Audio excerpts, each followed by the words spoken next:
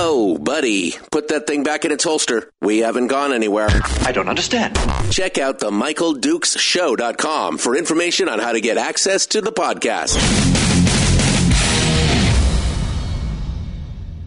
The Michael Dukes Show. I have 2 guns, one for each of you. Firearms Friday. As Thomas Jefferson stated, it is the right and duty of the people to be at all times armed. Say hello to my little friend! I say that the Second Amendment is, in order of importance, the First Amendment. The right to keep and bear arms is the one right that allows rights to exist at all. The Michael Dukes Show. The right to keep and bear arms shall not be infringed. Not be infringed. Firearms. From my cold, dead hands. Friday. Here's my rifle, this is my gun, this is for fighting, it's for fun. Firearms Friday. Firearms Friday, right here on the Michael Dukes Show. Broadcasting live across the state of Alaska on this, your favorite radio station and or translator, FM translator, and around the world at MichaelDukesShow.com on the internet, where you will find our audio-only live stream and, of course, links to all of the social media sites that we have, and Facebook and YouTube and Twitch and the podcast and lots of stuff. Lots of stuff. Good morning, and thanks for coming in and joining us today on the program as we get things ready to rock and roll. All right, we're ready to get into it. We're ready to go and dive into it today on the program. We got a lot of headlines to cover, a lot of different stories to discuss. And also, of course, here in hour one, we're going to be talking with Zach Weissmueller, who is a video correspondent for Reason Magazine. He recently had a piece up in Reason that talked about the culpability, I guess I would say, of the news media in all of the attacks and the mass shootings, I guess, we've seen in America. What does it mean? I mean, what is their part in the mass shootings? What are they making them worse? Is really the title of his question. And I think that we probably all know the answer to that. The answer to that is yes. But what's the reasoning? Why? How can we fix it? And we're going to talk with Zach Weissmueller here in just a little bit to discuss that. I've posted the links to his latest article from about a week and a half ago up in the Facebook chat, in the YouTube, Facebook, just go to the web, go to the thing and do it there. You can find it there. We'll talk about that here for just a little bit and see what we'll see what's going on with that. And then in hour two, we will open up the phone lines for gun Q&A, and we'll talk with you and answer questions, because there's no such thing as a dumb gun question, as we've said before. And the whole point of the show is to try and demystify firearms, the Second Amendment, and, try to counteract some of the idiocy that we see from talking heads who really usually have no idea what they're talking about. As was the case with the big interview from a CBS affiliate in Pittsburgh when they recently interviewed the new ATF director, Steve Dettelbach. And we'll talk a little bit about that. We're also going to talk about the New York carry laws and how they're now facing new scrutiny from the judge that ruled against staying them the other day. They had another court case, and they're back up to discuss that again. President Biden's latest comments on guns, which again, it was kind of seems like it was more just willfully uninformed, and now it looks like it's all intentional. Now it appears that it is, now it appears that it's all intentional. The phraseology, the comments, the revisionist history that we see on that. We'll talk about that. We'll talk about Minneapolis's defund the police movement and the inevitable outcome of that. What else do I got here? Oh, Alec Baldwin. Oh, he's back in the news. Alec Baldwin's back in the news. You'll remember that was, of course, the guy that, Alec Baldwin, the actor, who ended up shooting the director of photography on the set of his movie and killing her. That's another. So a lot of stories, a lot of headlines. Open it up for Q&A in hour 2, and then we will finish up the show on a bit of a lighter note and talk with Willie Waffle. WaffleMovies.com. Our good friend Willie Waffle, who's going to come on board and talk with us and give us the entertainment and stream reviews. It's a way of kind of lightening up, what is generally speaking kind of a heavy topic throughout the day. And so we're going to get into that here in just a bit. So Zach Weissmueller, phone calls, question and answers, headlines, and Willie Waffle. That's the whole show today. The whole show and nothing but the show. All right. Well, let's see what the headlines bring. I guess we'll start with this story about Alec Baldwin, because this made some serious headlines. There's lots of failure points in this story as you look at it. Whether it was the master armorer's position to check the firearms, whether the assistant producer who was working with the master armorer, whether that was involved, whether it was Alec Baldwin himself who should have been. I mean, there's a lot of questions that go on about this. And this is a tough deal because, again, you're talking about a movie where due to the nature of making a fictitious story and having to film it, sometimes, the 4 gun safety rules are out the window, right? Because it's a movie and you're trying to make it realistic. And so people have to put their fingers on the trigger. They have to point their guns at other people. They have to do these things. And so it is paramount that in these situations that because you're violating a bunch of the gun safety rules, that the guns either need to be, thoroughly checked or they need to be fake guns. I mean, that's kind of there's only kind of 2 choices there. But there is also some personal responsibility, I would think, from an actor's point of view, of making sure that the firearm that you have, that you would educate yourself enough to be able to partially check it yourself. That's just kind of my take on it. But it looks like now, according to reports from the Daily Mail and a couple other major outlets, that Alec Baldwin may potentially be looking at charges being filed against him. New Mexico prosecutors have indicated that they may charge Alec Baldwin over the fatal shooting of cinematographer Halyna Hutchins on the set of his movie Rust last year, after the actor handed over his cell phone to be considered as evidence. So after that they've looked at his cell phone, then there were questions. And, of course, there's lots of videos of Alec Baldwin being on the phone immediately after the shooting. In a letter to the state's financial board asking for funding to prosecute the high-profile case, Santa Fe District Attorney Mary Carmack Altweiss said she was ready to file charges against 4 people. She stopped short of confirming the charges she planned to bring, but said that, quote, certainly looking at all the homicide statutes and any gun statutes under New Mexico criminal code, unquote. One of the possible defendants is well-known movie actor Alec Baldwin, unquote, she wrote.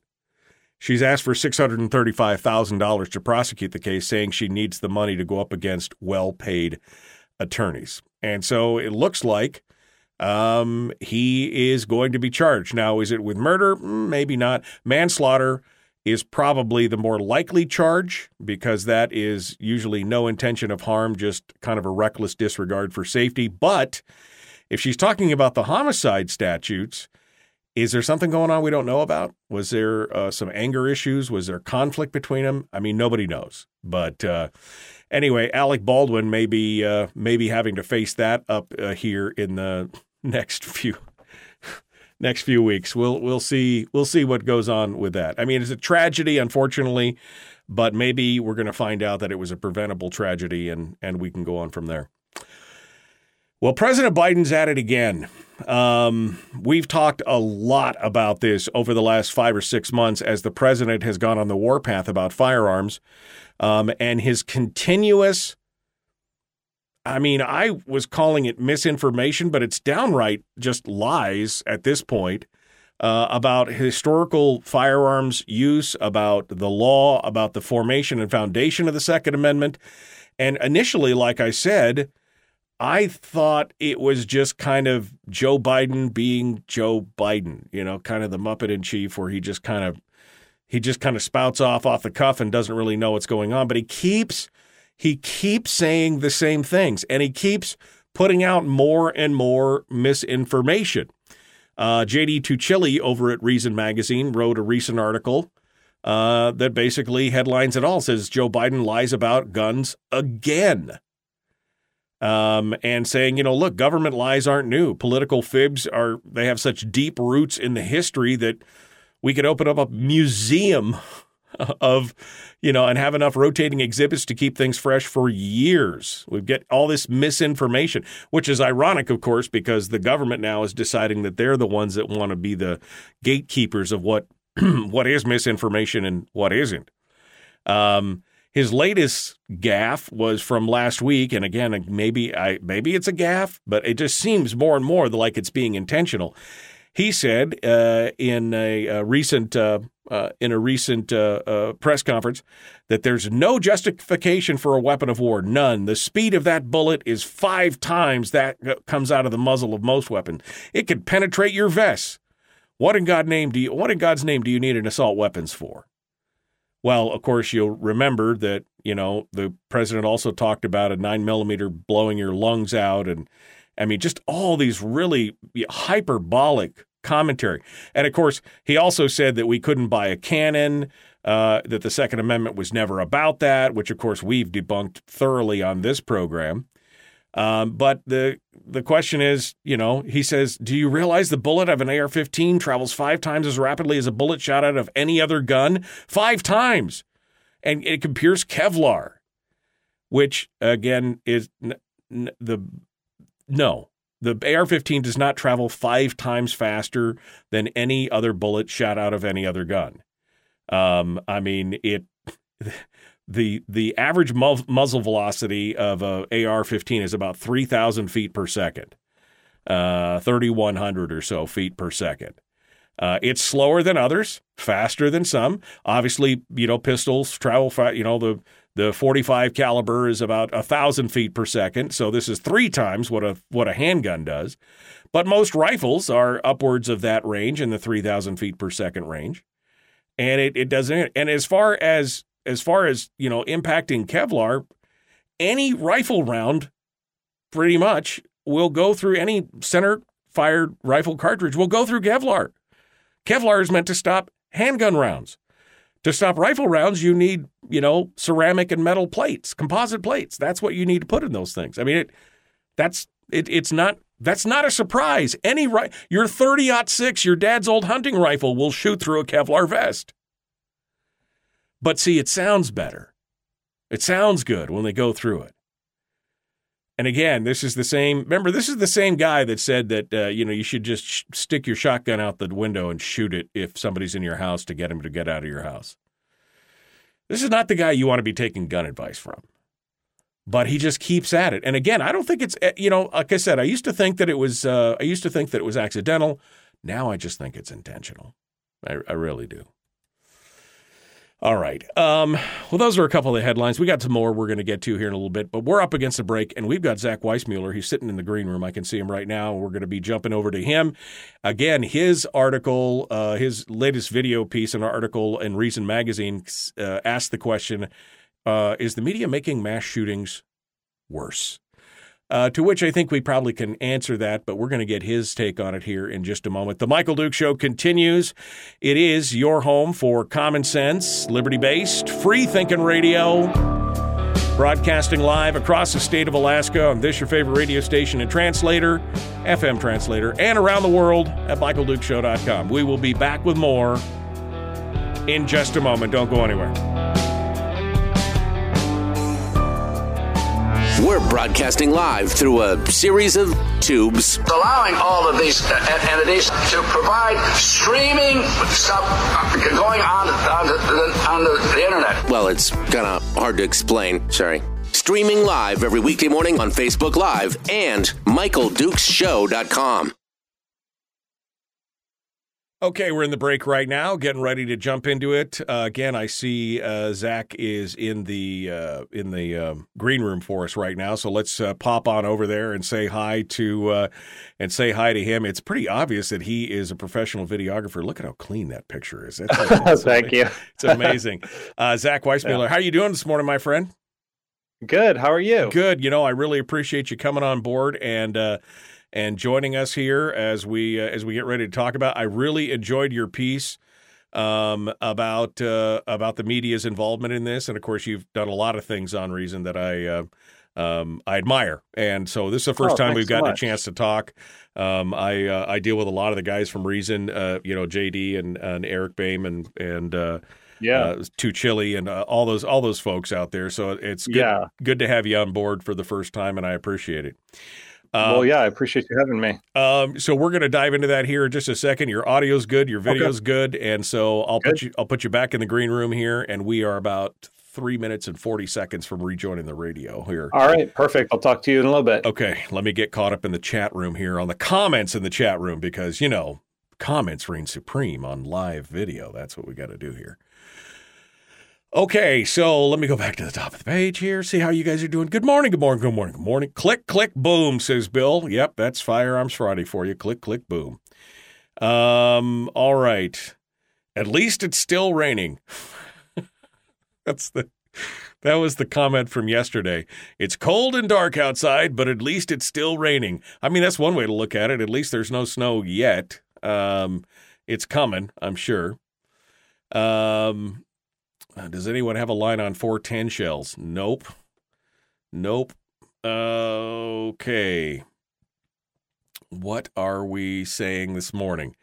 Everybody is talking about the weather and everything else, and Alec getting his comeuppance. I don't know if he intentionally shot her or not, but, it's a tragedy no matter what here, whether it's arrogance or stupidity or malice. Hopefully that will all come out in the long run there, but we'll find it out. Somebody just told me to check my email, which means somebody dropped me an email when I wasn't looking, because I looked this morning. We're going to talk about that this morning here. Man, these people pulled all the stories that I was going to talk about today. Yep, I got it all. Thank you, Greg, for your email there. Those are all stories that I was already going to cover, so we're gonna look at it. The lady he shot was doing a documentary about child abuse. Okay. I'm moving forward here. It's getting to the point that it's not funny anymore. Oh, the rain. Rick is talking about the rain. Everybody's talking about the rain. I mean, what have we had in the last 2 months? What have we had, 3-4 days where it actually didn't rain and it was sunshine? I mean, I keep joking about Noah and the ark and a boat and looking down the street to look for it, but it's really getting bad. Okay. Biden's being deliberately provocative. Maybe. Or maybe he's just reading notes that somebody handed him. I don't know.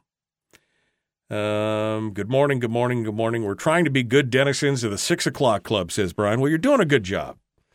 And you are all honorary members of the 6 o'clock club, which is a club that nobody cares about, but you were all members of. I care about it, but, nobody else cares.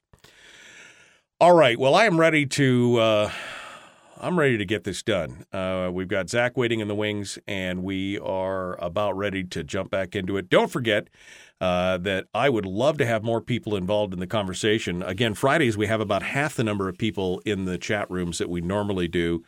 And I think it's simply because we're so specialized today. We're talking not specifically about Alaskan politics, but about my favorite topic of firearms. And so I would invite go ahead and invite your gun folks here, folks that in the gun community from outside the state. I mean, why not? Fred calls in from Rhode Island and Brady calls in from Las Vegas all the time. Why don't we have people calling in from all over the country? So share the show. No matter what platform you're on, Facebook, YouTube, Twitch, whatever, share the show. Like this video, and let's get it going on. You know what that is? That's a reminder for me to shut my pie hole and for us to move ahead. The Michael Duke Show, common sense, liberty-based, free-thinking radio. Let's get this done. Zach Weissmueller up next. Here we go.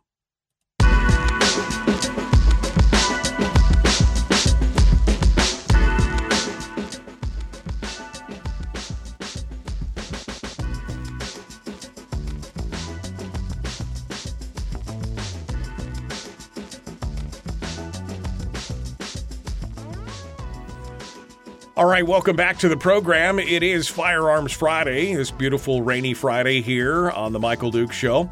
Joining us on the program right now is Zach Weissmueller, who is he's a video correspondent, senior producer over at Reason Magazine. He does documentaries, video shorts, all different kinds of stuff. Most of his reporting, though, is of a video nature, and I really love it because it pulls in, you can see what he's talking about with real-life examples and things like that. His most recent piece that I was reading was the question that he posted, which basically said, is the media making mass shootings worse?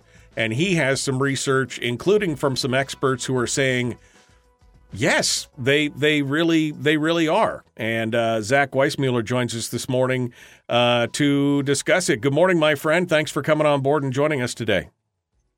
Good morning. Happy to be here. Thanks for inviting me on. Well, I appreciate that. So, Zach, let's talk about the premise of this first. I mean, what kind of instigated this story? I mean, is this something you kind of sit around as you're watching news reports and things, you're scratching your head going, is this making it better or worse? What was the genesis of this whole project here? Yeah, so after that horrible shooting in Uvalde, Texas, I just started thinking more about this question because all the usual conversations came up, questions about gun control, keeping guns out of the hands of mentally ill people, the problem of kind of just lonely, adrift young men who do these horrible things. And these are the questions that the media typically raises, and it seems like we're having the same conversation over and over again. But I had always wondered about the role that media itself played in this. The first, one of the major documentary that came out about this a long time ago from, the left-winger Michael Moore, Bowling for Columbine. It's interesting if you watch that documentary. He actually goes into this question, and it's, the documentary is certainly about gun control, but it's also about the media and the fact that fear sells. And I decided to dig a little bit into the empirical literature on this question and was actually pretty surprised to find there's quite a bit of research on this, and it all points in the direction of the media's coverage of this topic exacerbating the problem. Right. Well, and we see, of course, we all know the old adage, of course, is that, bad news is what sells. I mean, it's not good news doesn't sell. It's always the bad news. And, of course, now in the era of the internet and the clickbaity headline and how many eyeballs can we get and the views and everything else, it seems to be it's like a race to the bottom to see who can put the most lurid details or the most, the most information about the killers and things like that out there.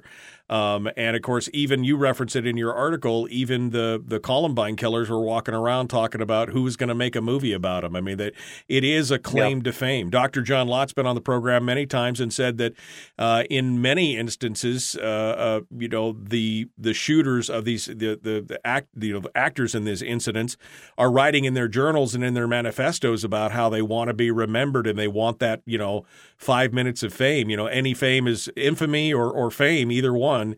And so this is a big problem, and the news media seems to be stepping right into that role and filling it. Yeah, well, the incentives are obvious. When we know that fear sells and that it's kind of focusing on just the most threatening things that happen and inflating threats, it's hard to take a look at yourself and what you are doing to contribute to that when all the incentives are pointing in the right way. And that was, when I started to look into this, I found that there was a rather robust body of research there, and it's in academia, and also the FBI itself has put out reports, their behavioral analysis unit, saying this exact thing, saying, please, we need to, American media needs to rethink how they cover these events because it's not necessarily serving the public interest, and it's making things more dangerous. Right. And you spoke to a criminologist, a University of Alabama criminologist, Adam Lankford, and he went into this in detail with you in your video, which, again, I would recommend people go out and watch this video. It's not very long, but it's really informative. Give us tell us a little bit about what Lankford said about this whole body of work as you're talking about in academia on the effect of media in mass shootings.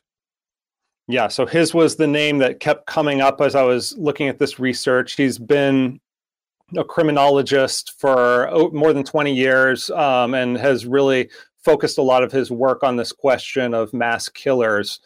And, what he says, what he basically started doing is just reading what they've said about their motivations. And the majority of mass shooting events over the years, fame seeking has been a motivation. And the disturbing thing about it is when fame seeking has been a motivation, the body counts have been consistently higher.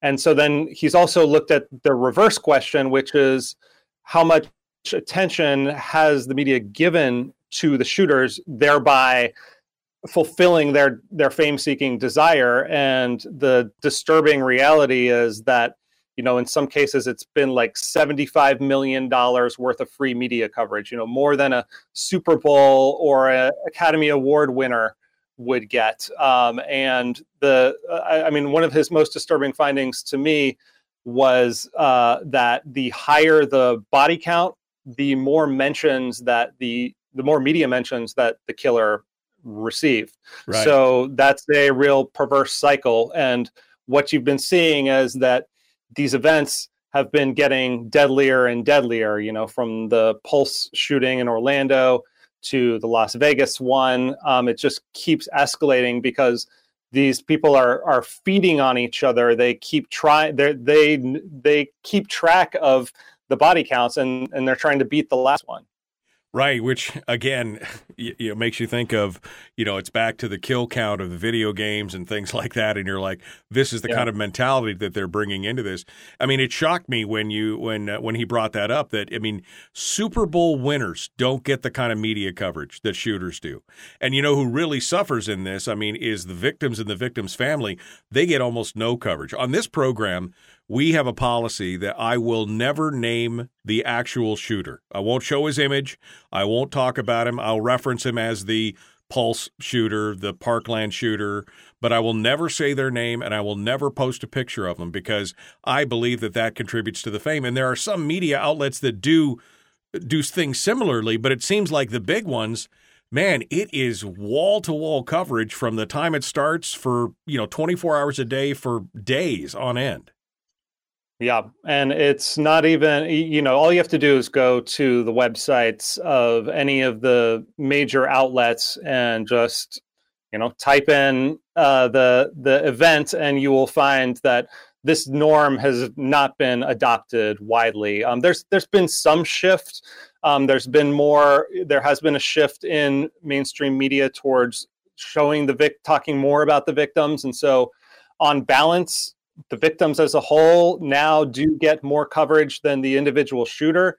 But then if you break it down to individual victims versus the shooter, no single victim gets more coverage than the shooter himself. And then there's the related problem of publishing, the manifesto or doing deep dives into the motivations and the ideology. And again, that is only incentivizing people doing this sort of thing because they know that the media is going to tell their life story and amplify their ideas. And the question that I am always trying to ask as a journalist is my work serving the public interest? Am I actually giving people useful information that and not just serving my own clickbait type of interests? And in this case, it's not clear that naming a suspect or a criminal who's already been apprehended or killed serves any public interest. It's another thing if they're out there, they haven't been apprehended yet. Yes, you got to show their mugshot and name and everything like that so that people can help capture them. But once they've been captured, there's no clear public interest in doing this. Right. And of course, as you said, academia has been targeting this, but also the Department of Justice and the FBI, and they've been trying to give some guidance on this. Now, again, as libertarians, it's we don't necessarily want the government deeming what people could say and what they can't say, but at the same time, there is still some common sense laid out in this guidance. What does the FBI and the Department of Justice say? Well, their request is that the media should not name the assailants. Don't post their photographs or videos. Don't publish these detailed investigations into their lives and motives. And that's pretty much in accordance with what Lankford was saying as well. And yeah, that was a question I had for Lankford because I wanted to be clear that we're not talking about government regulation of what the media can cover. I don't think any of us want to see that, and that would probably actually have the perverse effect of creating more intrigue and taboo on it. And there is that question anyway of okay, if there's kind of a voluntary media blackout on this sort of coverage, the information will obviously still be out there. These kind of sick forums on the internet, the information will get circulated around. So is the cat out of the bag at this point? Is there any way to combat it? And I asked Lankford that, and he thinks that it still would help because even though the information is out there and there's these kind of sick little groups out there, at least it's not getting amplified. And you can kind of think about it in coverage of suicides. We know that suicide can be contagious. So if there's, a lot of coverage of a suicide in a community, you can almost predict that there's going to be X number of additional suicides. And the same sort of effect is going on here. So there's a strong case for media to just be a lot more mindful of that going forward. Right. And again, we're not talking about regulation. We're I guess I would phrase it, we're talking about human decency, right? We're talking about not glorifying the actions of madmen and killers and trying to keep that down. Zach Weissmueller is our guest from Reason Magazine. You can find his work at reason.com. We're up against a commercial break. I want to talk a little bit more about him, about some of the solutions that are possible and any of his other insights that he may have gleaned while putting this article and video together that maybe he didn't share with us, and maybe some insights that he'd like to give to us. We're going to continue here in just a moment, The Michael Dukes Show.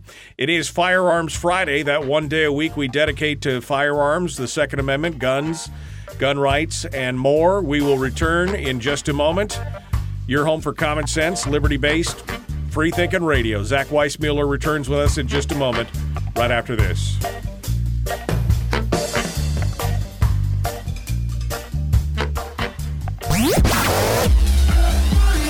Our light, our guide, and our trusted friend. Michael Dukes Show.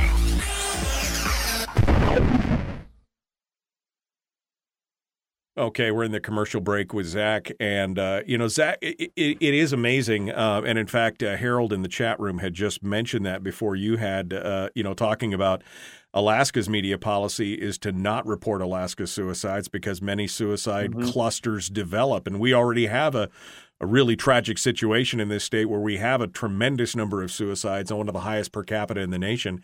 And that's the last thing we need. And yet we're okay with implanting the ideas of homicide. Suicide's verboten, but the homicide is okay. It's fair game. And again, I think it comes back to that race for clicks, race for eyeballs. That's what it is. And I think that's the tragedy of this, is that there are people there may be people like you or journalists saying, is this fulfilling the public good?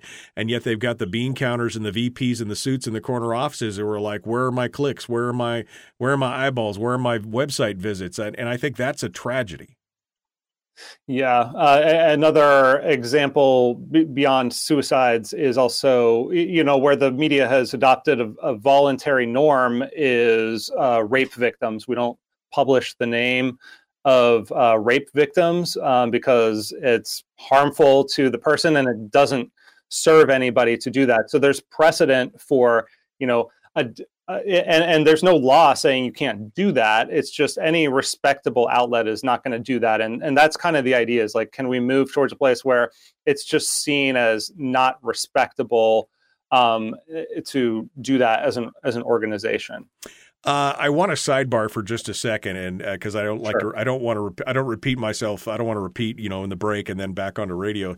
So I want to take something that I came away from your article on that just kind of shocked me, and that was the news that the folks in Uvalde have decided to knock down this school and build a new one. Which to me is, I guess emotionally I can understand the response, but at the same time it seems like it's not changing anything, I guess, maybe other than the memory of the hallways for some people or whatever. But it just seems like it is it's not virtue signaling. I don't think it's on that level, but it's just kind of a thing of going through the motions of trying to change things that really won't change anything in the long run. Yeah, I can kind of understand, any parent who sent their children to that school, I don't think is ever going to want to walk into that building again. So yeah, I can definitely understand the impulse to just knock it down. And I kind of brought that into the piece because I was thinking, like, this is really what we want to do to the legacies of these killers, is just like flatten it, bury it. We don't need to talk about them. We need to talk about the people who were victimized by this, and like the actual solutions that might help prevent this in the future. Right. I love that imagery of saying, again, bring a bulldozer to the legacy and the reputation of these people and just bury it right under the ground. Their faces never to be seen, their names never to be mentioned. Like I said, you can say it's the Uvalde shooter, but you don't know anything about him and nobody cares.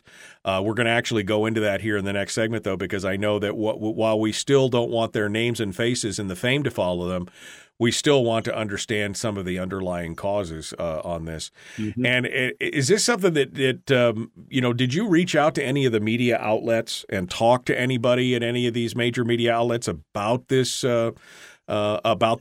this occurrence of naming and faces and things like that? Did you have a chance to talk to any of your colleagues in other media outlets?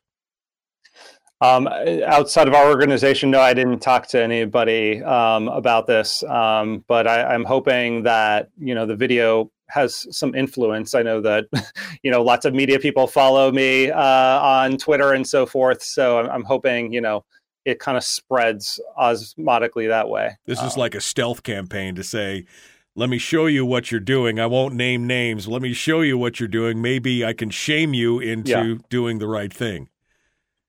Yeah. Because, bringing someone on and kind of interrogating them or something that I don't know that it's going to be the most productive or persuasive way at this point. Maybe if we don't see any behavioral change, like, it's going to be time to get a little more aggressive. But for this one, I just wanted to have a conversation with Professor Langford about it.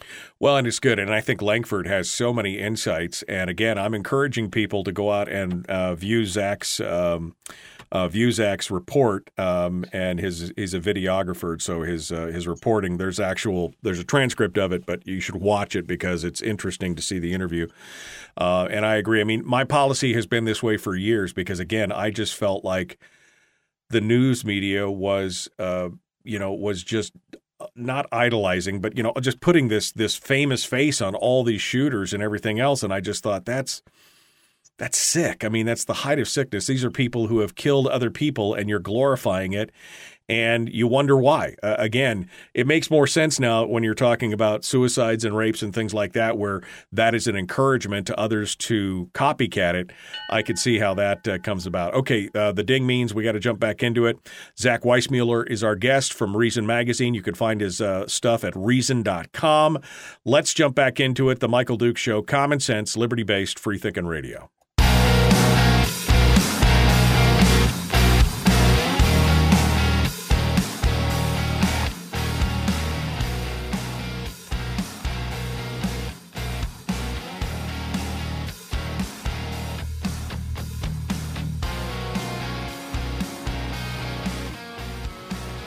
Zach Weissmueller joins us from Reason Magazine. He is a senior producer over there and journalist.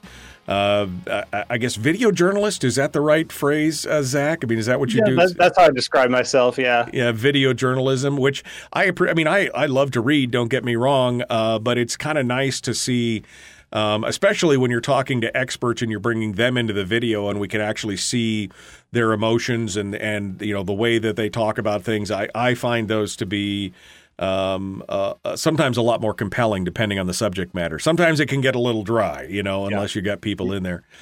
But yeah, and it's like the visuals and audio and writing working together is the best way for the human mind to learn. That there's been studies on just like comprehension, the visuals and the text working together.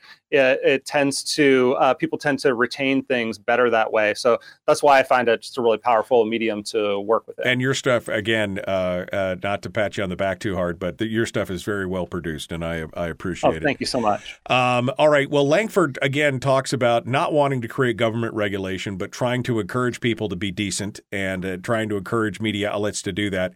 But he does make a distinction here that while we shouldn't be naming the shooters, we shouldn't be naming them, we shouldn't be showing their pictures, we shouldn't be idolizing them or putting them out there. It doesn't mean that we shouldn't talk and look about and publicize the underlying causes of some of the behaviors and things that are going on. Give me some more details on that. Yeah, so all that information can be useful both in terms, because one concern you would have if this information were to be, kind of voluntarily suppressed in a way, is that you might worry about, well, what if there's some sort of pattern linking all these people together, whether it's, some sort of loosely organized terrorist outfit, or just like a common thread that might have some sort of policy implications. We know that mental illness is a problem. So all that is useful information for us to know. But all of that can be published without doing, identifying the person either by name or using their picture, or even publishing like detailed manifestos or investigations into their family life or anything like that. So the idea is just to keep the useful information while not publishing things that pretty much exist to appeal to our prurient interests. I mean, right. We all have this fascination with true crime. You can see how popular that genre is. Like, I'm watching the Dahmer series on Netflix right now, which I'm kind of ashamed about. But it's that's kind of the problem, I guess, is we're so obsessed with these people who do bad things, and in the media we need to just be very careful not to play to those kind of base instincts. Right. We need the information. We need to know, are there warning signs? We need to know the methodology or the what they did before and some of the things that we should be looking for. But at the same time, again, not putting them up on a pedestal and idolizing them. And I understand we do have, again, you mentioned the prurient nature of people that, we do have a fascination with people who have done bad things, who have broken the law. And my wife is a true crime junkie. And sometimes I'll walk in and she'll be watching something and I'll like, man, this is so depressing. Why are you? And she's like, I'm fascinated with how these people feel, what their mindset is and how it's so antisocial and all these other kind of things. And I can see that. But again, there's such a fine line there between, and maybe if you came back 20 years after the fact and talked about it, like in the Dahmer or the Bundy or things like that, it's one thing. But in the moment when things are happening, that I don't think is the time to. I don't think that is the time to be bringing that out and again glorifying. There's such a high cost to pay for that with the contagious effects. Yeah, the glorification of that is interesting. Zach, let's wrap up on this part of your video report. Final recommendations that came out from Langford, from the FBI. Your thoughts. What should the media be doing specifically? And I want to break or sidebar a little bit and talk about the aspect of firearms in these issues. But what is your thoughts and your recommendations to your colleagues in media as you see this? What are the final recommendations here? So more than about 150 researchers joined Langford in signing this open letter, and it's just asking the major media to adopt those new norms for covering mass killings. And really, at the beginning, there kind of needs to be like, taking a public stand of like announcing like this is the new policy at CNN or Fox or whatever, NBC News. We're given the harms. We're not going to be publishing their pictures or their names anymore. The information is out there for the people who need it, but we're not going to amplify it. And that alone would go a long way. I think, separately from that, one thing we try to do at Reason a lot is just put risks in perspective, because there's sensational things that happen, whether they're these kind of shootings or a terrorist attack. And you have to put the relative risk in perspective and say, in the large scheme of things, you're pretty safe sending your kids to school. You're probably not going to get killed by a terrorist. So we need to think about the policies that follow there and whether they are an overreaction, whether it is the entire security apparatus that arose after the terrorist attacks back on September 11th, or kind of the policies that inevitably get trotted out every time one of these horrific but mercifully relatively rare mass shooting events happens. The media really has a responsibility to work against those natural incentives to amplify risk and stoke panic, and instead put it in perspective and help people think rationally about it. Right. I wouldn't be doing justice to Firearms Friday if we didn't talk a little bit about the reaction to the firearms and things like that. And I think you're coming back into that, because if you watch the news media in America, you would think that these incidents happen on every corner, every day, all day. I've told a story. One of my best friends was trying to get a friend of his to come over from Spain to visit him. And her father said, I don't want you going to America. You could be killed immediately in America. I mean, it'll happen all the time. And again, statistically, mass shootings account for less than 0.5% of any death in the entire United States. I mean, you're more likely to be struck by lightning than you are to be, but that's not the way that it's portrayed in the media. And the vilification of the tool, the firearm, we've had people run down trick-or-treaters with a truck, mass knifings and shootings, poisonings, all these other things, the vilification. And again, it's like they glorify it by continuing to run and hyping the danger because fear sells, right? Mm-hmm. Yeah, and I think we've all seen that over the past couple years as well. Just there's a lot of incentives to hype things to the most extreme degree and use lots of the color red to make people scared about certain things, and we just need. I think that the main thing going forward is that things need to be put in their proper perspective, and there needs to be a little bit more statistical literacy among journalists. Right. No, and I would agree. And I guess statistical honesty. I mean, really, that's the thing. I mean, I wish every now and then some journalists would say, in the United States, there were 13,000 homicides last year with firearms in a country of 330 million people. That's a statistic that most people don't think about. And I'm not trying to minimize the deaths of those 13,000 people, but I'm trying to say it is not the epidemic that many talking heads, politicians, policymakers are trying to portray it as. Yeah, we know that, a lot of gun deaths are, again, suicides. So that's kind of different from, what you imagine when people talk about gun violence. And we were talking about suicide and the efforts that were made to mitigate the media coverage around that. When you think about statistics and how rare an event is, if some very, if a horrific, splashy, media friendly type of occurrence like this happens, you might want to think about, if you're the person in charge of programming the coverage, do we need to devote, 5 straight days to this, or is, right, is it more of a local story that doesn't need to be, doesn't warrant wall-to-wall coverage on a national broadcast for a week straight. Right. No, I would agree. Zach Weissmueller, our guest, Reason Magazine. Zach, we're coming down to the last 90 seconds or so here. Anything new you're working on that you'd like to let folks know about, something that you think they should be concerned over? Sure. I'm on the opposite side of the continent here from you, down in Florida. Thankfully, I was spared. I'm in the upper northeastern corner, so I was spared from the worst of the horrible hurricane that just hit.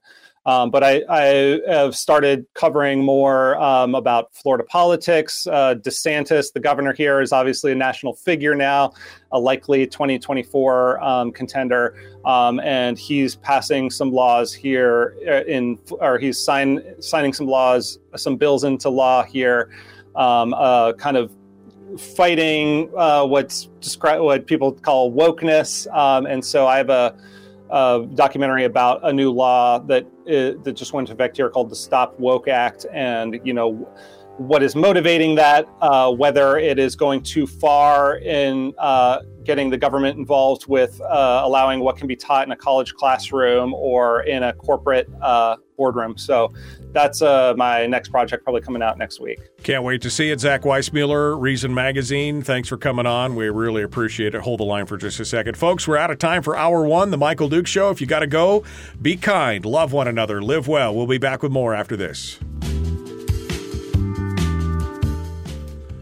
Zach, thank you so much for coming on board. One more bite at the apple in case we missed anything that you thought we should cover. I'd love to hear anything else you wanted to hit on the way out the door here.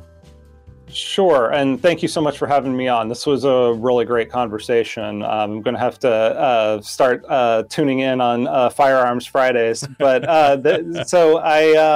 one thing is that I had in the piece near the end was this story of this guy, Elijah Dicken, who stopped shortly after Uvalde. There was an attempted mass shooting at a shopping mall.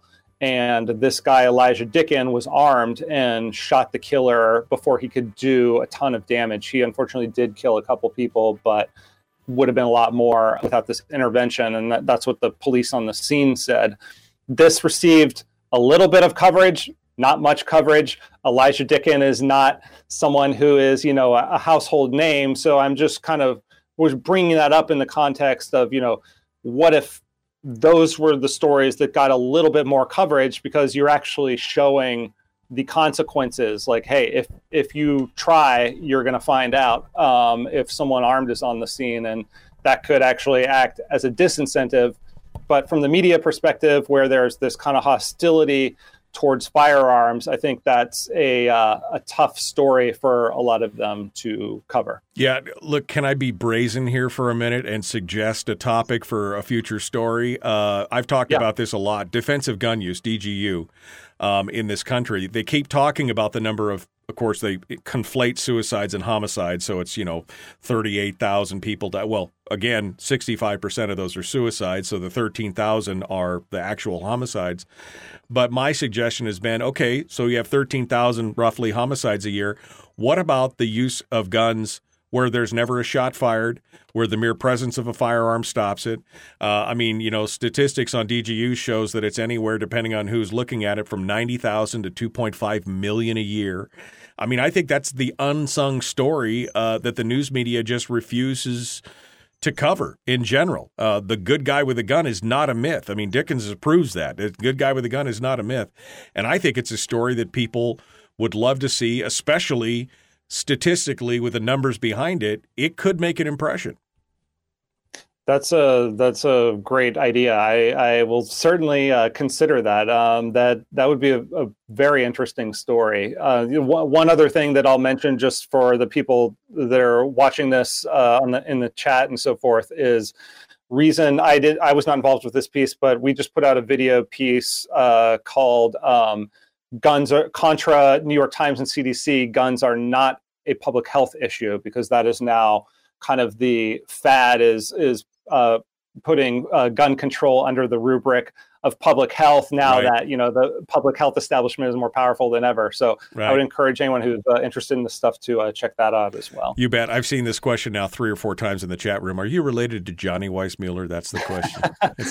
I get that a lot. And it's back in the family lore, but I have not been able to prove it. Okay. But maybe one day I'll investigate further. Well, Zach, this was a very enjoyable segment for me, and I would like to reserve the right to text you if you do something good in the future, to invite you back on the program again if you're willing to do it. We'd love to have you on. Please do. Yeah, I would love to come back. Thanks. Like I said, I love your work. I love what you do, and so keep doing it and keep being you. We appreciate you coming on and joining us today. Thanks, Michael. All right, Zach Weissmueller, Reason Magazine. Again, you can find him at reason.com. Thank you, Zach, for being part of the show today. All right, folks, that means that we are going to get into the next hour, the next segment of the show, which means that we need to fire up the phone lines. You know what that means, that I got to I'm going to try and not blast your ears out here as I reconnect the phone system. And okay. I think I did it without blowing your ears out. The one time I was looking at the waveform for the show after the fact, and it was like right here, and then I turned the phones on and it went bam like this, and I'm sure everybody's ears were bleeding. So I'm glad we were able to do that without making your ears bleed or you flinch away from your telephone. Okay, so phone lines are now turned on, and we are ready to go. Boom. Yep, all done. Are we in the right mode? All participants are muted. Yep. All participants are muted. That's what I wanted right there. All participants are muted. Okay. So phone lines are open right now. We'll talk about any of the gun things that you want to talk about. It's that was some good stuff. Yeah, Elijah Dickens, Hawk says, like that young man who made a 40-yard shot with a handgun. That was pretty amazing. Bet the scumbag shooter wasn't expecting it. And that's who he was referring to. That was Elijah Dickens, the Greensville Mall, who stopped the Greensville Mall shooter. And those are the names that we need to put out there, the names of the people, the names of the good guys. But you noticed how the media coverage on that immediately went away. I mean, it was in the news for like one day, and then it was gone. But if that shooter had run unabated, we'd probably have had 5 days worth of wall-to-wall coverage on things like that. So anyway, pretty interesting stuff for Firearms Friday today. It was an enjoyable interview. I've been looking forward to that all week, and I'm glad it turned out as well as I thought it would. So thank you to Zach Weissmueller for coming on board and being part of it today. Zach needs to keep an eye on that storm. It's coming back, says Jeannie. This was a good segment. Even Harold liked this segment. I guess that's high praise. Even Harold liked that segment. And I saw Donna Ardwin, our friend. Zach and all of his Reason.com colleagues are top-notch and great guests. They are. And I really enjoy them coming on board. And it's amazing that these big national guys would want to come on this little tiny radio show. It's kind of amazing. All right, hour 2 dead ahead. Let's do it. The Michael Duke Show. Here we go.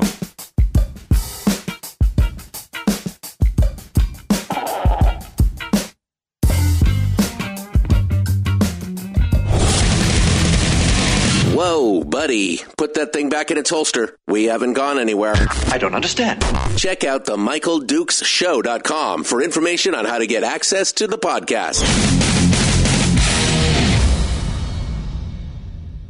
The Michael Duke Show. I have 2 guns, one for each of you. Firearms Friday. As Thomas Jefferson stated, it is the right and duty of the people to be at all times armed. Say hello to my little friend. I say that the Second Amendment is, in order of importance, the First Amendment. The right to keep and bear arms is the one right that allows rights to exist at all. The Michael Duke Show. The right to keep and bear arms shall not be infringed. Not be infringed. Firearms. From my cold, dead hands. Friday. Here's my rifle, this is my gun, this is for fighting, this is for fun. Firearms Friday. Firearms Friday is the one day a week where we dedicate the show to the gun rights, the Second Amendment, firearms law, and just good old-fashioned gun talk. And we welcome you to the program. It is hour 2 of the big radio show. We just finished up with Zach Weissmueller from Reason Magazine. And if you missed it, man, that was a good interview. I really enjoyed talking with Zach. And you can go back and you can listen to it on the podcast, which will be available later this morning, wherever you find podcasts, including Apple Podcast, iTunes, Google, CastBox, Stitcher, Spotify. Any of those. Spotify's my favorite because it's the easiest. But we really appreciate Zach coming on. Of course, you can also go back because he's a videographer, so he was on video with us. You can go back and watch it on our Facebook or our YouTube streams as well, and you can just put those on a playlist, and away you go. Good stuff for that.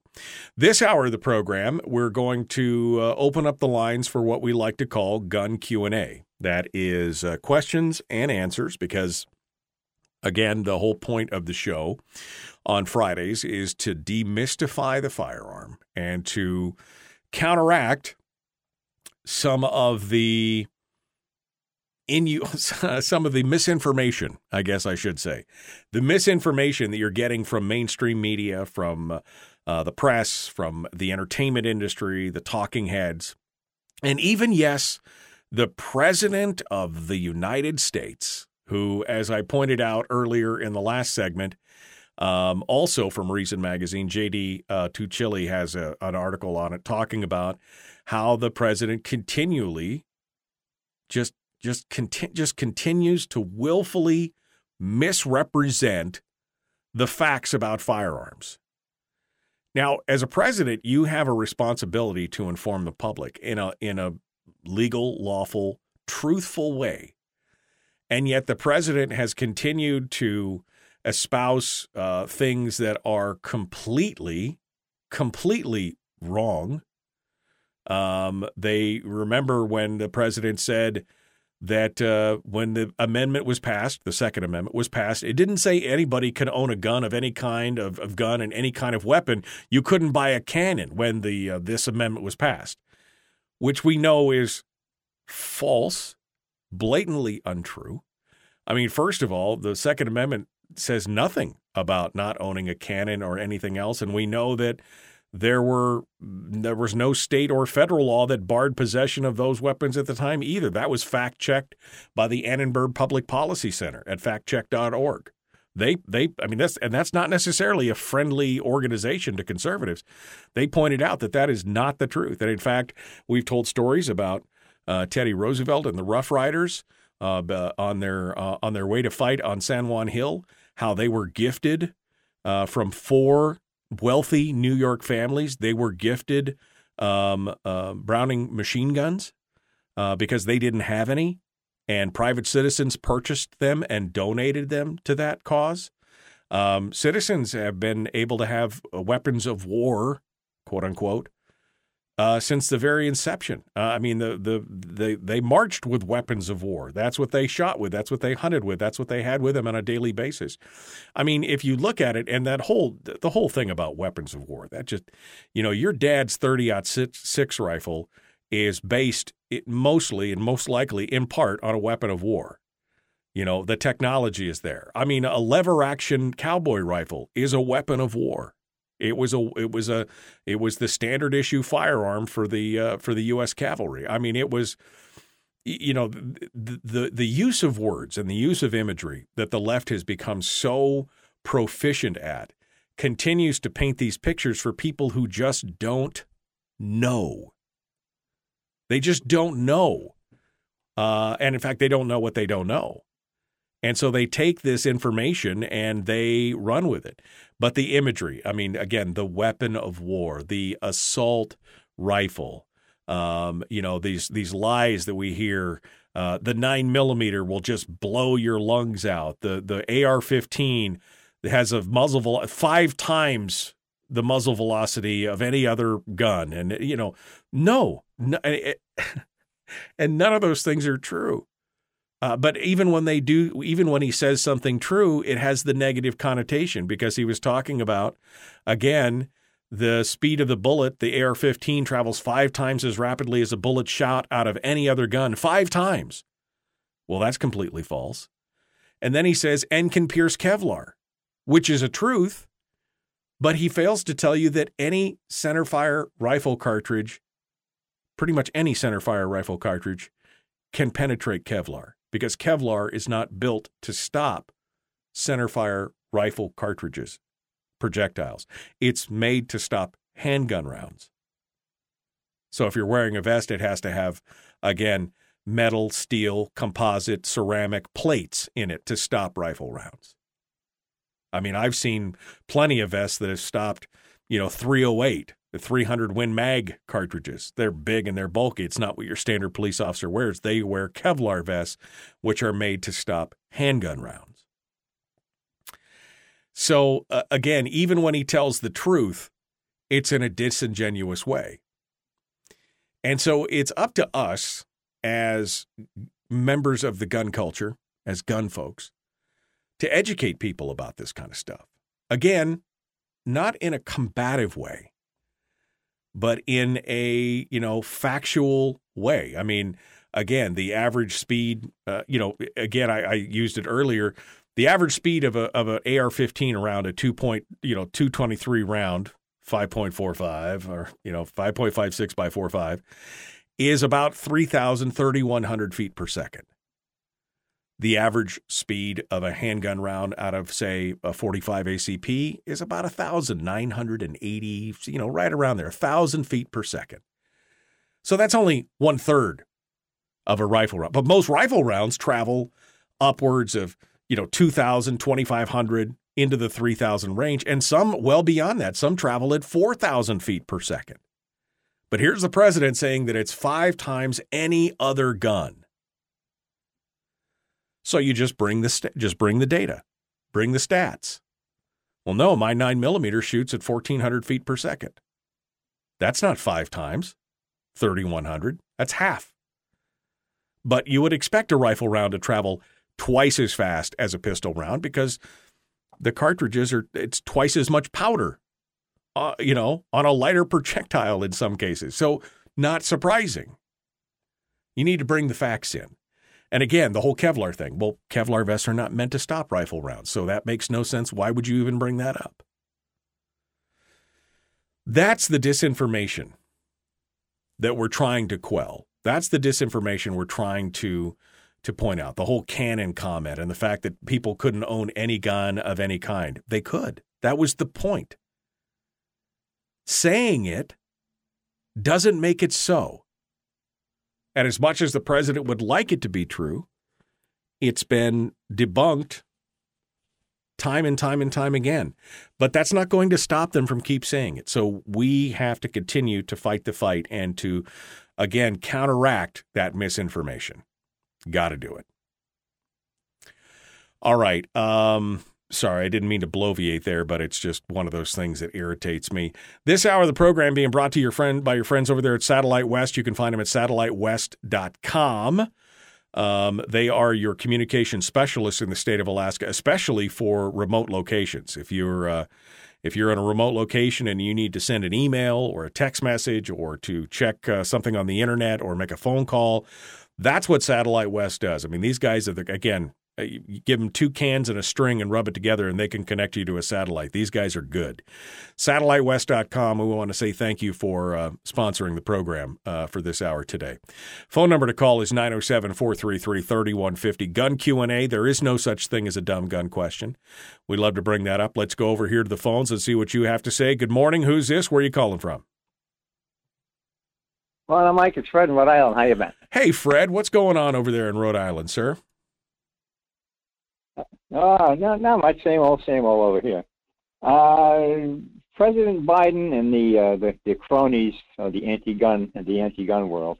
You can see that it's kind of obvious right now that they're up against a wall and they're grasping at any straw they can think they can hang on to, because they know they're going down the slippery slope. Because they've run out of facts, and they've run out of truths, and they've run out of realistic information as to what they're pushing their cause on, and they're going after anything at all that they think that they can get any kind of mileage out of, to serve their purpose, and it's becoming obvious. The idiot in charge there. I mean, he has no original ideas of his own. I'm sure of that, but he's going by the rest of the idiots who know not much more than he does as to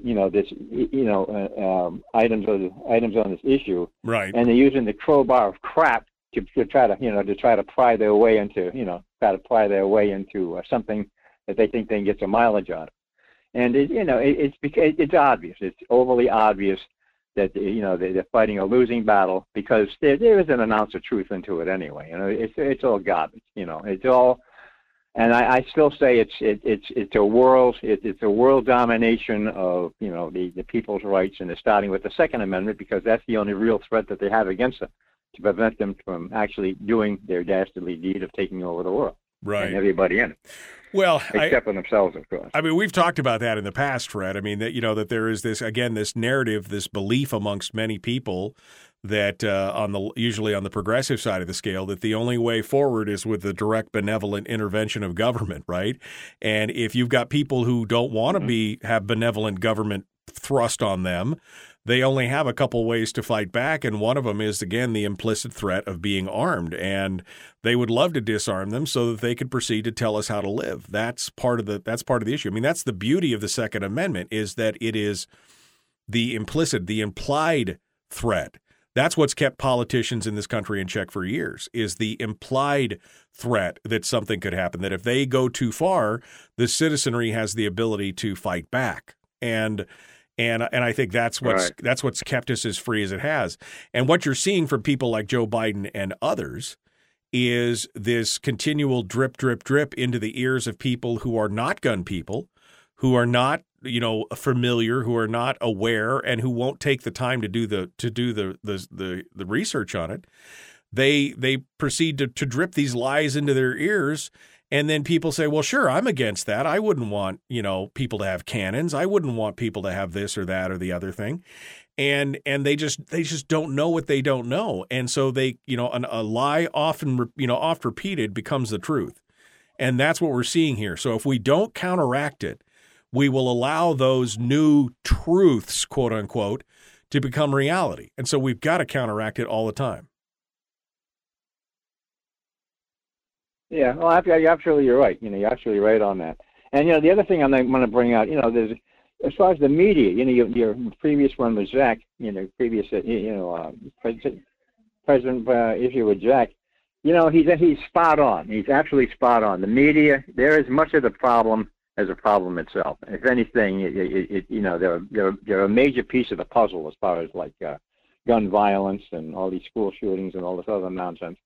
And they just promote it, because for their own purpose. And I wouldn't be surprised if they're, I'm not going to come across, I don't want to come across as someone wearing a tinfoil hat, but I think that there's a major conspiracy going on at some level, either the international or within the domestic level, and or both, in working in cohesion with each other, as to what is going on as far as like promoting this to happen, because they tried other things in the past and it's failed. Bloomberg's gone hundreds of millions of dollars into anti-gun programs and it's gone flat on its face.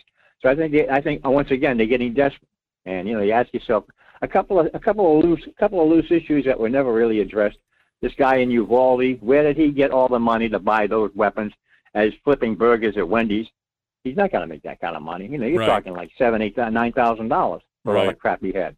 Right. They don't have that kind of money at hand unless somebody was helping. That's where we really got to start looking at. Well, yeah, we really got to start prying that one apart. We could dive down into the rabbit hole of where did these monies come from and how did they do it. I guess one shooter bought, I can't remember if it was the Uvalde one or the one before, he had 2 Daniel defense rifles, which are like $3,000, $4,000 rifles. Where did he get the money for that, and did he just put it on a credit card or was he able to do it? I mean, I think there's a lot of questions there. Yeah, there's a lot of things that they really got to be looking at. I think we have, and I think once you pry the cover off that, when you talk about a news story, holy smokes, that will go to the moon and back. Yeah. All right. Well, Fred, thank you for calling in, and thanks for listening to Firearms Friday here from Rhode Island. We appreciate you calling in, my friend. Thanks for it. Well, you have a good week, and we'll talk again soon. Take care. Okay. Thanks so much, Fred. Phone number to call again, 907-433-3150. We are coming up on the next break. We got one more segment where we can take some calls and talk with you about firearms and firearms goodness. We'll be back. The Michael Dukes Show. Common sense, liberty-based, free-thinking radio. Back with more right after this.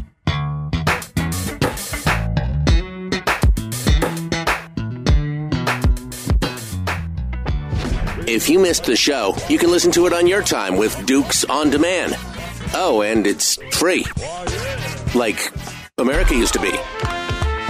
Streaming live every weekday morning on Facebook Live and MichaelDukesShow.com.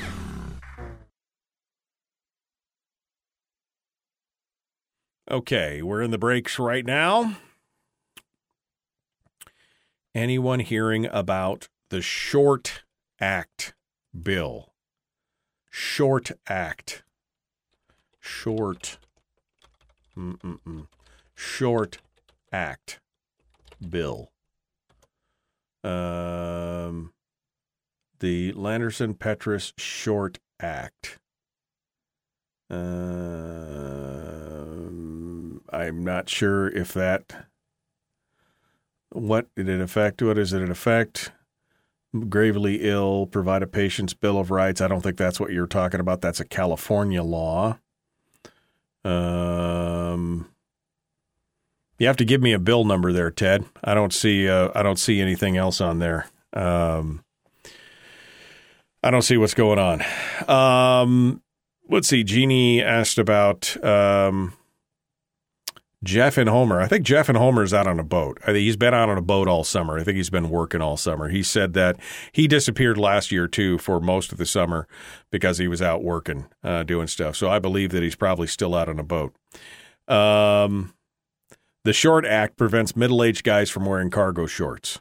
Well, I am definitely opposed to that because I love me some cargo shorts. So I am definitely opposed to that. I mean, how else am I supposed to carry all my gear in my shorts? They must be cargo shorts. That's what I'm saying right there. Catherine said they got millions of people to believe an insurrection happened by unarmed people. Facts and common sense don't matter. Again, a lie oft repeated becomes the truth. And that's why we keep hearing about things like, that the AR is, will kill you and blow you apart, and it travels 5 times the of any other gun. And, again, they make it out to be this super weapon, right? I mean, it's like it's a laser beam from space and it's deadly. And again, no deadlier than any other center fire rifle, semi-automatic, semi-fire rifle. That's the thing. But many people, they have no clue. They wouldn't even know where to begin on this. They hear this, they think, oh, yeah, well, that makes it scary. So we should definitely probably ban that, because why do you need something that goes 5 times faster than, so then I start asking about, well, why buy, what about supercars? Who needs a supercar? Who needs a car that goes faster than 55 miles an hour? That's the speed limit, right? Why do you need a car? Frickin' laser beams. That's exactly, is that what we're treating it like now? It is a way, again, to just try and divide us. It's just a way to try and divide us. That's exactly what it is. Mini 14, same thing as somebody just said, I got a Mini Ruger that will do anything an AR will do. Exactly. Your Mini 14, your SKS, the SKS shoots a larger cartridge. It's I would argue that I would much rather shot by an AR-15 than an SKS or an AK-47 or an M14 or anything else, because while it does tumble and it does, but again, I would much rather be shot by a smaller caliber than a larger caliber, right? Just because. But the way they put it out there, they make it sound scary. Remember, that's where ghost guns came from. That's the phrase ghost guns, because ghosts are scary. So they're ghost guns because they fade into the wall and you can't see them until they rise up out of the floor and they shoot you all by themselves. What? But again, that's the kind of the implication behind it. Capturing the language. It's an important, I've been talking about that for 20 years. We've watched that for 20 years, how, politicians, they hire a lot of smart people. They hire consultants and other people and everything else who are pretty damn sharp. And they know that by capturing the language, they can sway hearts and minds. Don't think they can't. All right, here we go. The Michael Dukes Show. Common sense, liberty-based, free-thinking radio.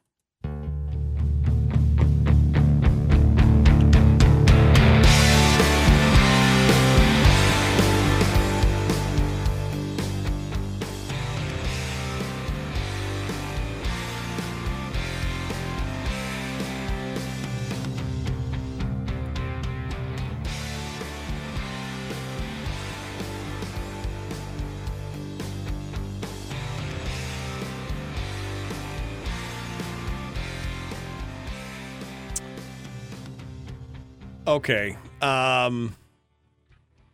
was going to poll the chat room and ask him which story I should lead with here in this last segment of the show if we didn't get any phone calls. And I don't have any phone calls right now. All 4 lines are open if you'd like to sound off on Firearms Friday, if you'd like to ask a gun question.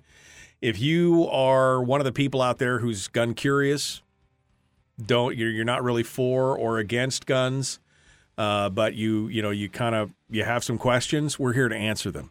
Just give us a call, 907-433-3150, 907-433-3150. We'd love to hear from you this morning.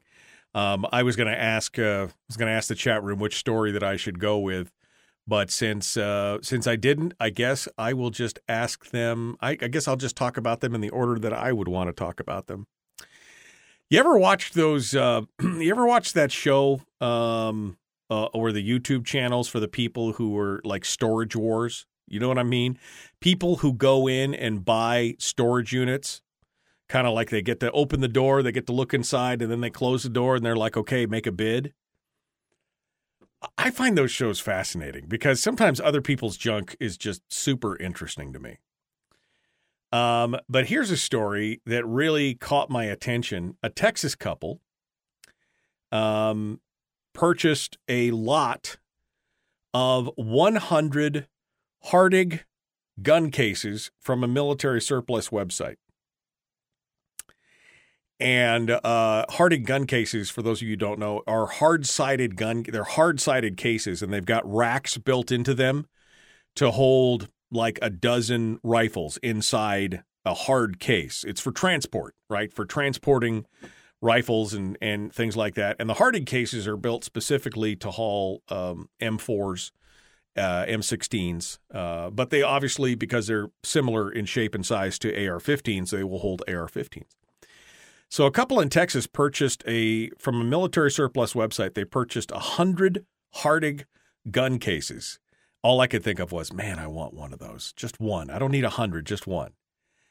Imagine their surprise when they were going to turn and flip these products around on eBay, but they were going through them, cleaning them up, wiping them down, doing everything else. And they crack open one case, and they discover inside 12 Select Fire M16 rifles. Not AR-15s, but M4, M16 rifles. Apparently, somebody back in the military, whoever was, where they supposedly track these guns to their nth degree, either mislaid a dozen M16 rifles or maybe was attempting to steal them with the thought of going back and getting them. But this case was chock full of full automatic or select fire, which means they can go full burst or whatever, rifles. Well, I guess some people would have just done the SSS, just the shoot, shovel, and shut up stuff. But this couple, they were a little more honest, not sure what to do. They reported it to the local authorities, and within just a few hours, the BATF&E showed up and seized the single box and got a search warrant for the storage unit that contained 100 more. And they were just, again, shocked. Shocked, I tell you, that there could be 12 military rifles in this case. According to the Houston police captain and former Marine Greg Freeman, he says, it's almost surreal to believe something like that happened nowadays. It's incredible. It's unbelievable to think weapons of that grade, military-grade weapons, would be shipped in containers, would be shipped across state lines, and somebody have access to it. It's pretty shocking. He said the military carefully tracks all its weapons because any misplaced weapons can be extremely dangerous. For these boxes to have M16s in them and being shipped to a public destination, not only is it shocking, it's a federal crime. Well, apparently the military isn't really tracking their weapons as carefully as he says they are, since at least a dozen of them, again, ended up in a military surplus store.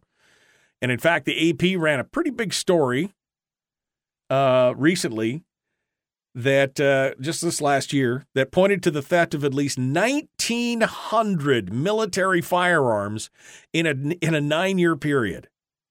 That in many cases, the military had no idea they were missing until the guns were actually found at crime scenes. Army, Marine Corps, Navy, Air Force, pistols, machine guns, shotguns, automatic assault rifles, all vanished from armories, warehouses, depots, supply dumps, Navy warships, firing ranges, and they didn't even know until they were picked up and used in a crime. It's insane. All right, let me go over to the phone lines here. But again, you imagine being that couple and cracking open this case and be like, this case is a little heavier than the other ones. Oh, my goodness. Let's go over here. Good morning. Who's this? Where are you calling from? Good morning, Mike. This is Jeremy in Castiva. Hello, Jeremy. What's up, my friend? Well, I was going to talk about ammunition manufacturing. Okay. Hit us with your thoughts on ammo manufacturing. Well, if you go to buy armor-piercing rounds or those tracer rounds, then that's going to hit the feds, because they'll know about it. So you got to make your own, right? So you can take hollow point like from an AR-15, and you can get those titanium rods, and then you just cut off a little piece of that and drop it down into the hollow point, and then put a little bead of wax over it, and you have an armor-piercing round just like that. I know people who've had armor-piercing rounds and tracers for years. I don't think that there's any, I don't know if you can buy it new or if it's just surplus, but, I mean, we've shot plenty of tracer rounds at the range and things over the years. It is. I don't think you can use them for hunting, but... Well, they're like $40.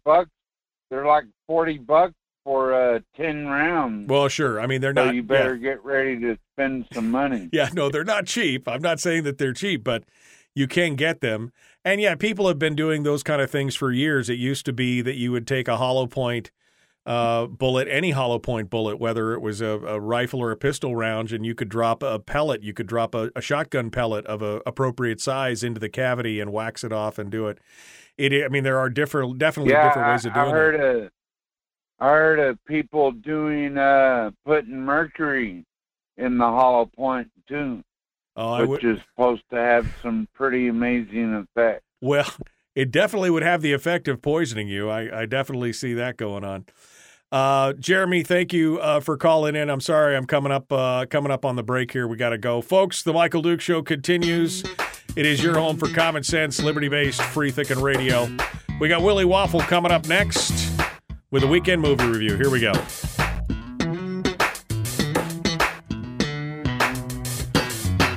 Sorry about that. I was running out of time. I mean, I've seen people do all kinds of crazy things with ammunition. Mercury, though, first of all, oh, man, who would want to handle that? Second of all, damn. All that mercury straight into your bloodstream, I mean, that could get you in some serious trouble. If that was like a defensive round and you ended up shooting somebody with it, I could see the law coming after you for... I don't know if it would be premeditation or I'm sure that they wouldn't be happy with you, right? I mean, that's like when you set up a booby trap with a shotgun on a door. They always talk about that could be premeditation. And even if you're trying to protect yourself, it could, you could get in trouble with that.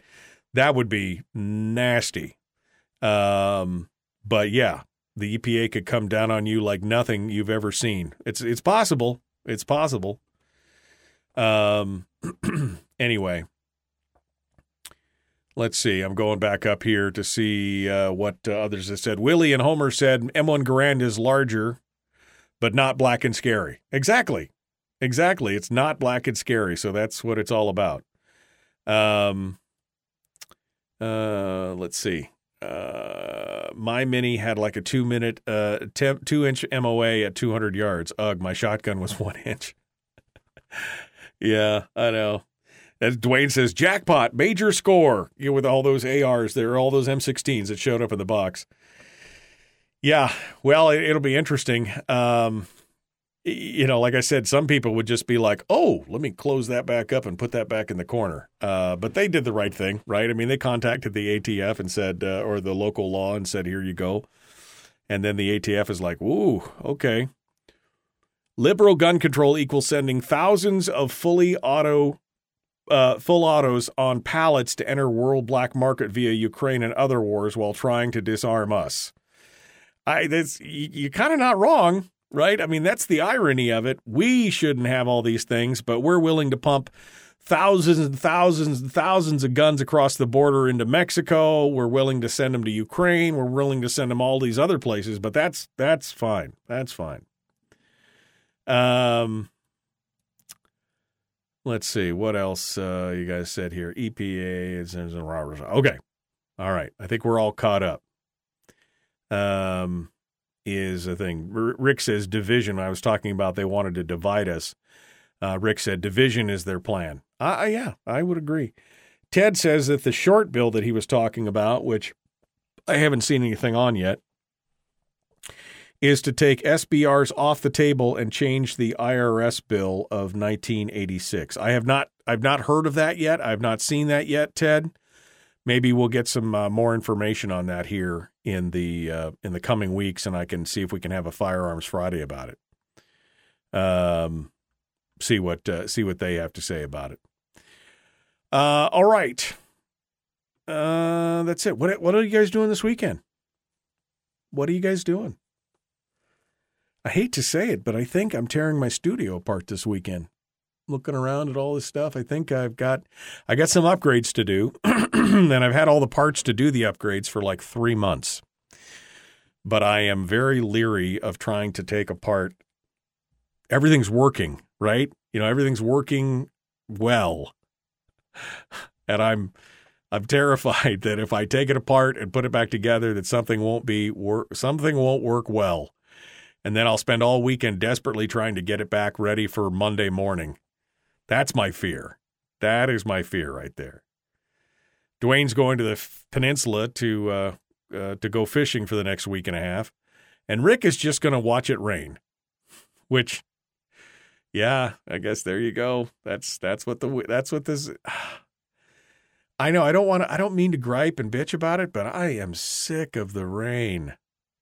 I mean, we've had some nice days. We've had some nice, couple, one day it'll stop raining for a few hours and it'll get sunshiny and nice. Oh, it's been so nice. And then boom, more rain. It's crazy. What are we going to do? All right. You're going to mow the lawn with a boat propeller. Bitch all you want, says Rick. Well, I it doesn't change anything. All right. Well, folks, do me a favor. Would you share this video? Would you share the video? Would you like and share the show page? Like and follow the show page. Subscribe and ring the bell on YouTube and everything else. We'd love to hear what you have to say. And to share it with your friends and your neighbors and your relatives and with other people to bring more people on board for Firearms Friday. We'd love that. Somebody just called in on the phone lines, and I should have turned them off because my phone is buzzing over here with Willie. So we're going to have to jump into this with Willie Waffle here in about 20 seconds. So sorry, caller, if you're on the air, I'm kicking you to the curb. So apologies, but we're not going to have any more time for phone calls this morning. And there's the ding. That's what tells us right there, The Michael Dukes Show. Common sense, liberty-based, free-thinking radio. Like it, share. We're going to go do Willie right now. Here we go.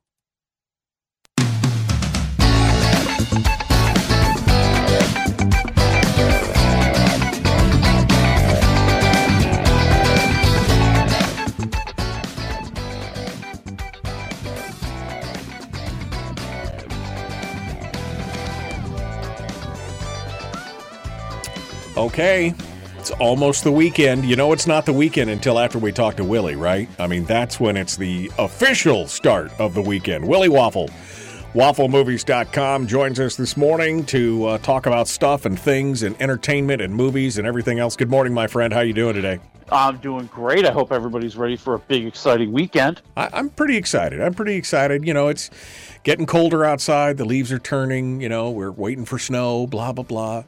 But any time for the weekend, it's a good time to relax and rest and catch some good entertainment stuff. So let's start off with the news. I guess we'll start off with your bad news. I mean, it's bad news for me, too, because I'm a bit of a Trekkie.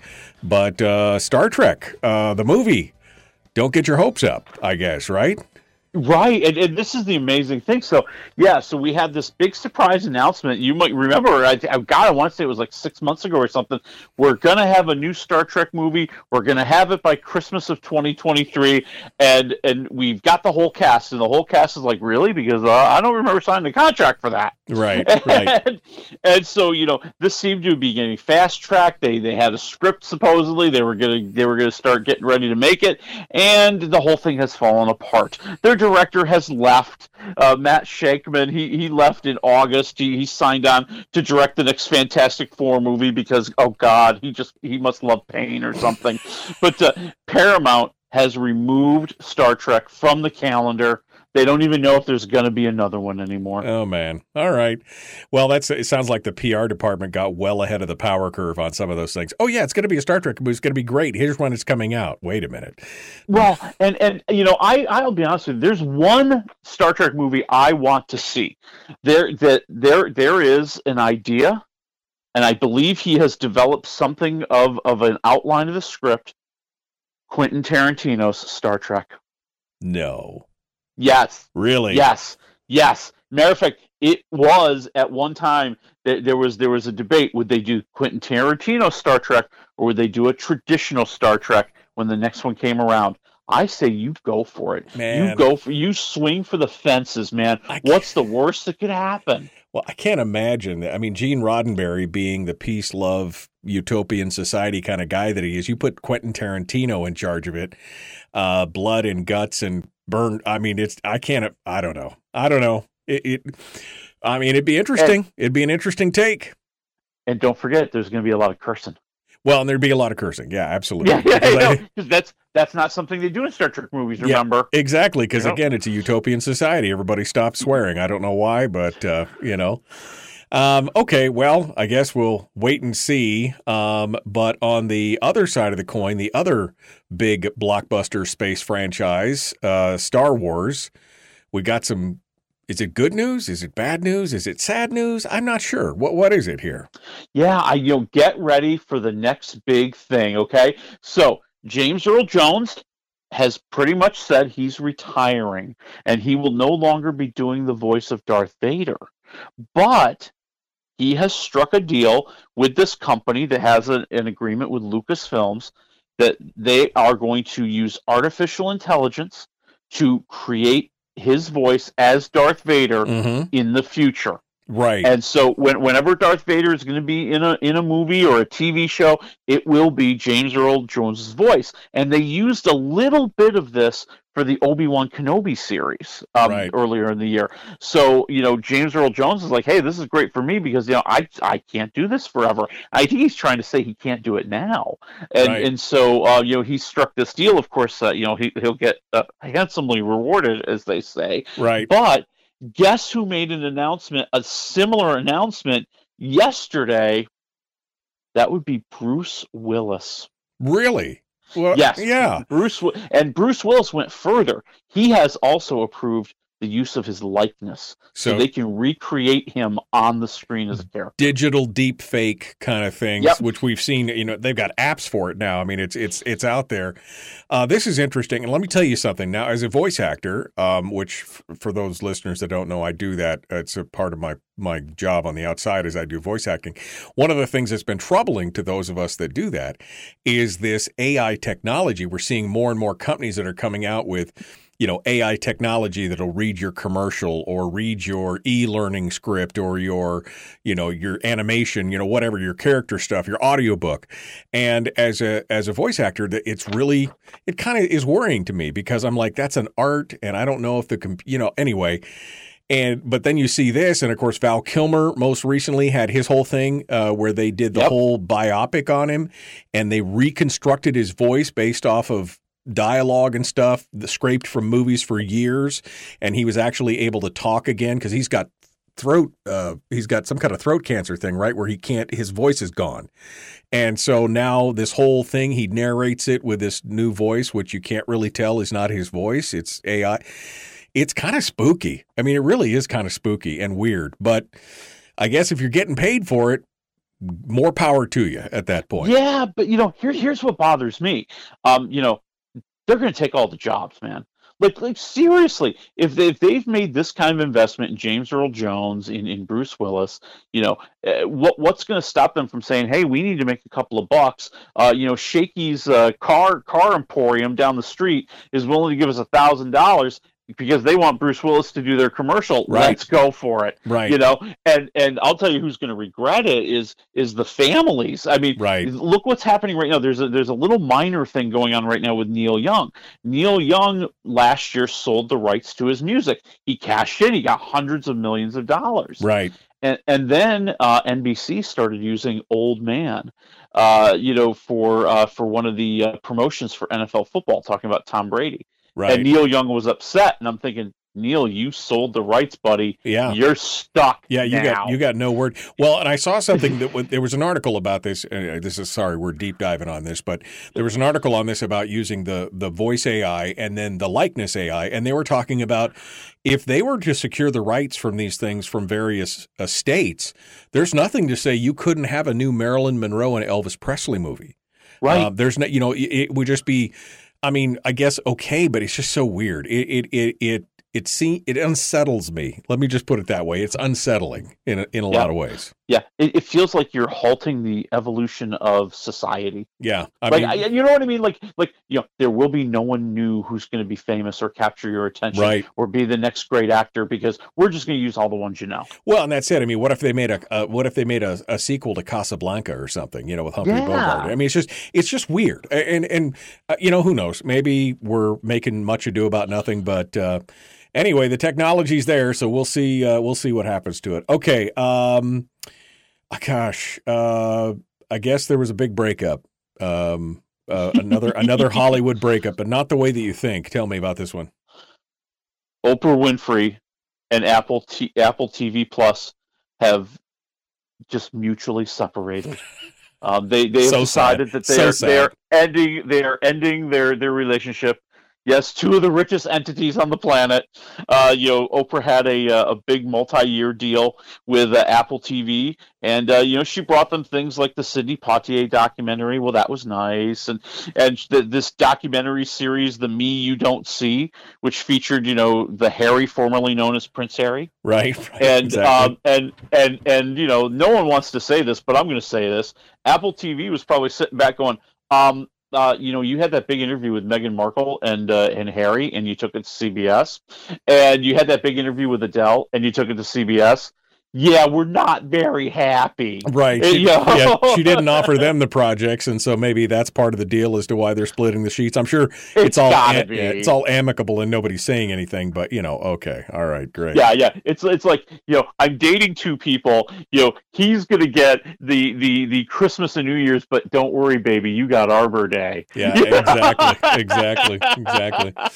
All right, well, I'm not losing any sleep over that, and I'm also not losing any sleep over the fact that Russia, the evil empire that's invaded the Ukraine and killed all those people, and I mean all the news that's coming out today anyway, they are boycotting the Oscars.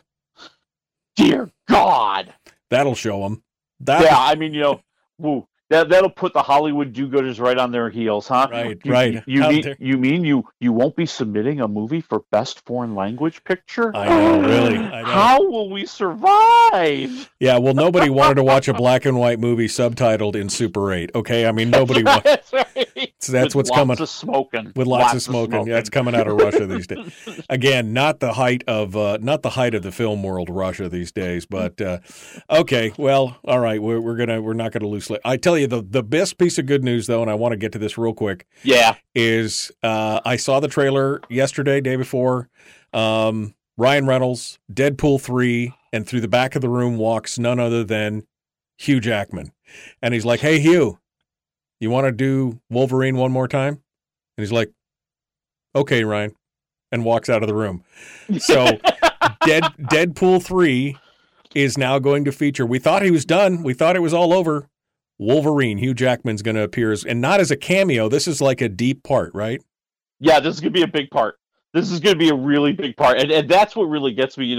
There was all this talk. I remember it very, very vividly. When the Logan movie came out, it's like, this is the last time he's ever going to play Wolverine. Oh, I'm getting a little bit older. I can't do it all the time. I'm going to do some other things. I think I've done everything I can with the character. Well, hey, do you hear that? Beep, beep, yeah, beep. Yeah, that's the Brinks truck backing up to Hugh Jackman's place right now. Right. Yeah. I'm sure he's doing it out of the goodness of his heart. Well, ka-ching. I'm sure it's ka-ching, but it's got to also be Ryan Reynolds, because Ryan Reynolds and Hugh Jackman have a huge friendship. I mean, it's the frenemies thing that they put on all the social, but those guys are like, they are best buddies, and it's amazing to see. I think that he probably did it for the money, yes, but also a chance to actually be in the same movie again, because let's face it, that happened early on. That whole Ryan Reynolds as Wade Wilson getting his face sewed off and everything. But I mean, you got to admit it. This was probably just an amazing opportunity. Oh, absolutely. Well, and I think that probably what sealed it, let's face it, the Deadpool movies have been pretty darn awesome. And Ryan Reynolds had a lot of good ideas. I bet he sold the idea to Hugh Jackman. Jackman went, I'm willing to do that. Yeah, no, I'm excited. I can't wait. And that's 2024, they're saying now, for a Deadpool 3. So we'll see. We'll see. Man, I hope I can make it. I know. I hope I can make it. I hope the world doesn't end between now and then. All right, we only have about 2.5-3 minutes here. So Smile quickly. Sosie Bacon. Give me the deal. Yeah, so she's the psychiatrist in an emergency psych unit, and this patient comes in who keeps talking about this evil entity that's been chasing her. And when that patient dies, the entity jumps into our psychiatrist, or it starts to bother our psychiatrist. And everywhere she goes, it presents itself when it makes people smile in the most creepy way possible. And then mayhem begins. Let me tell you, this is a really good horror movie. Is it really? Everything about it is so creepy and so weird. And I love how they do this from so many different perspectives, so many different camera shots. You know, what she's seeing, we kind of see upside down. We see from different angles. We have different lighting. It makes it so tense and so weird. And every single actor who has to do that creepy smile was fantastic. I'm going 3 waffles for Smile. Wow. Okay. All right. Good. All right. The next one, 3 waffles, Smile, and it's in theaters only. It's not on the screen. Yes, only in theaters. Yep. The next one, my wife has been wanting to watch. She's a huge Marilyn Monroe fan, and it is the new Ana de Armas joint on Netflix, and it's called Blonde. Now, unfortunately, Terry and I were talking about this yesterday, and she's like, this thing is getting killed by Marilyn Monroe fans, and I'm like, well, it's a different retelling of. I mean, she goes, I know. She goes, it's just going to be weird. I'm wondering what Willie's going to say. So, Blonde, a fictional telling of Marilyn Monroe's life. What do you say? Well, and that's where I think the biggest trouble begins, is that, you know, it's walking this fine line. It is a fictional story. We're not saying all these things happened, but yet a lot of these things happened. And, you know, we're not necessarily saying that was President Kennedy, but we know it was. You know, we're not saying that was Joe DiMaggio, but we know it was. Right. And so, you know, you're constantly playing this game throughout the movie. Did that really happen? Was that really what happened? And I think that does a disservice to it, because it really is supposed to be an examination of just what a troubled life this woman had, and the emptiness and the sorrow and the way she was used by just about every single person that came across her, and you feel that pain for her, and you feel that sadness for her, and it is very compelling. It's an extremely artsy movie. I mean, you know, you're going to see things in here that are just kind of out of left field, and it's rated NC-17. Oh, so you're also going to see a lot of stuff. You're going to see parts of Ana de Armas that even like Ben Affleck didn't see when he dated her. Okay. All right. Okay. Well, maybe I guess maybe I'll avoid it then. But the -1 to 4 waffles on Blonde, the fictional telling. I thought it was pretty compelling. I'm going to go 2.5 waffles. I think it runs out of a lot of steam towards the end. I don't like I said, don't like the game playing, what really happened, what didn't. But I could see Ana de Armas getting an Oscar nomination, because she is fantastic. All right, Willie Waffle, wafflemovies.com. Thank you, my friend. Folks, we're out of time on Monday. Kelly Shibaka is going to be joining us. We will see you then. Have a great weekend.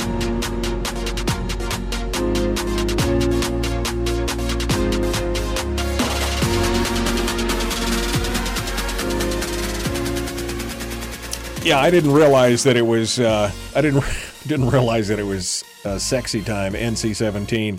Oh man! But you know, that's the thing. There's, I mean, granted, she's pretty much topless the entire movie, almost, like a lot. Wow. But there's nothing sexy about it. I mean, it's just, it seems very abusive and raw. Oh, okay. Oh, well, no.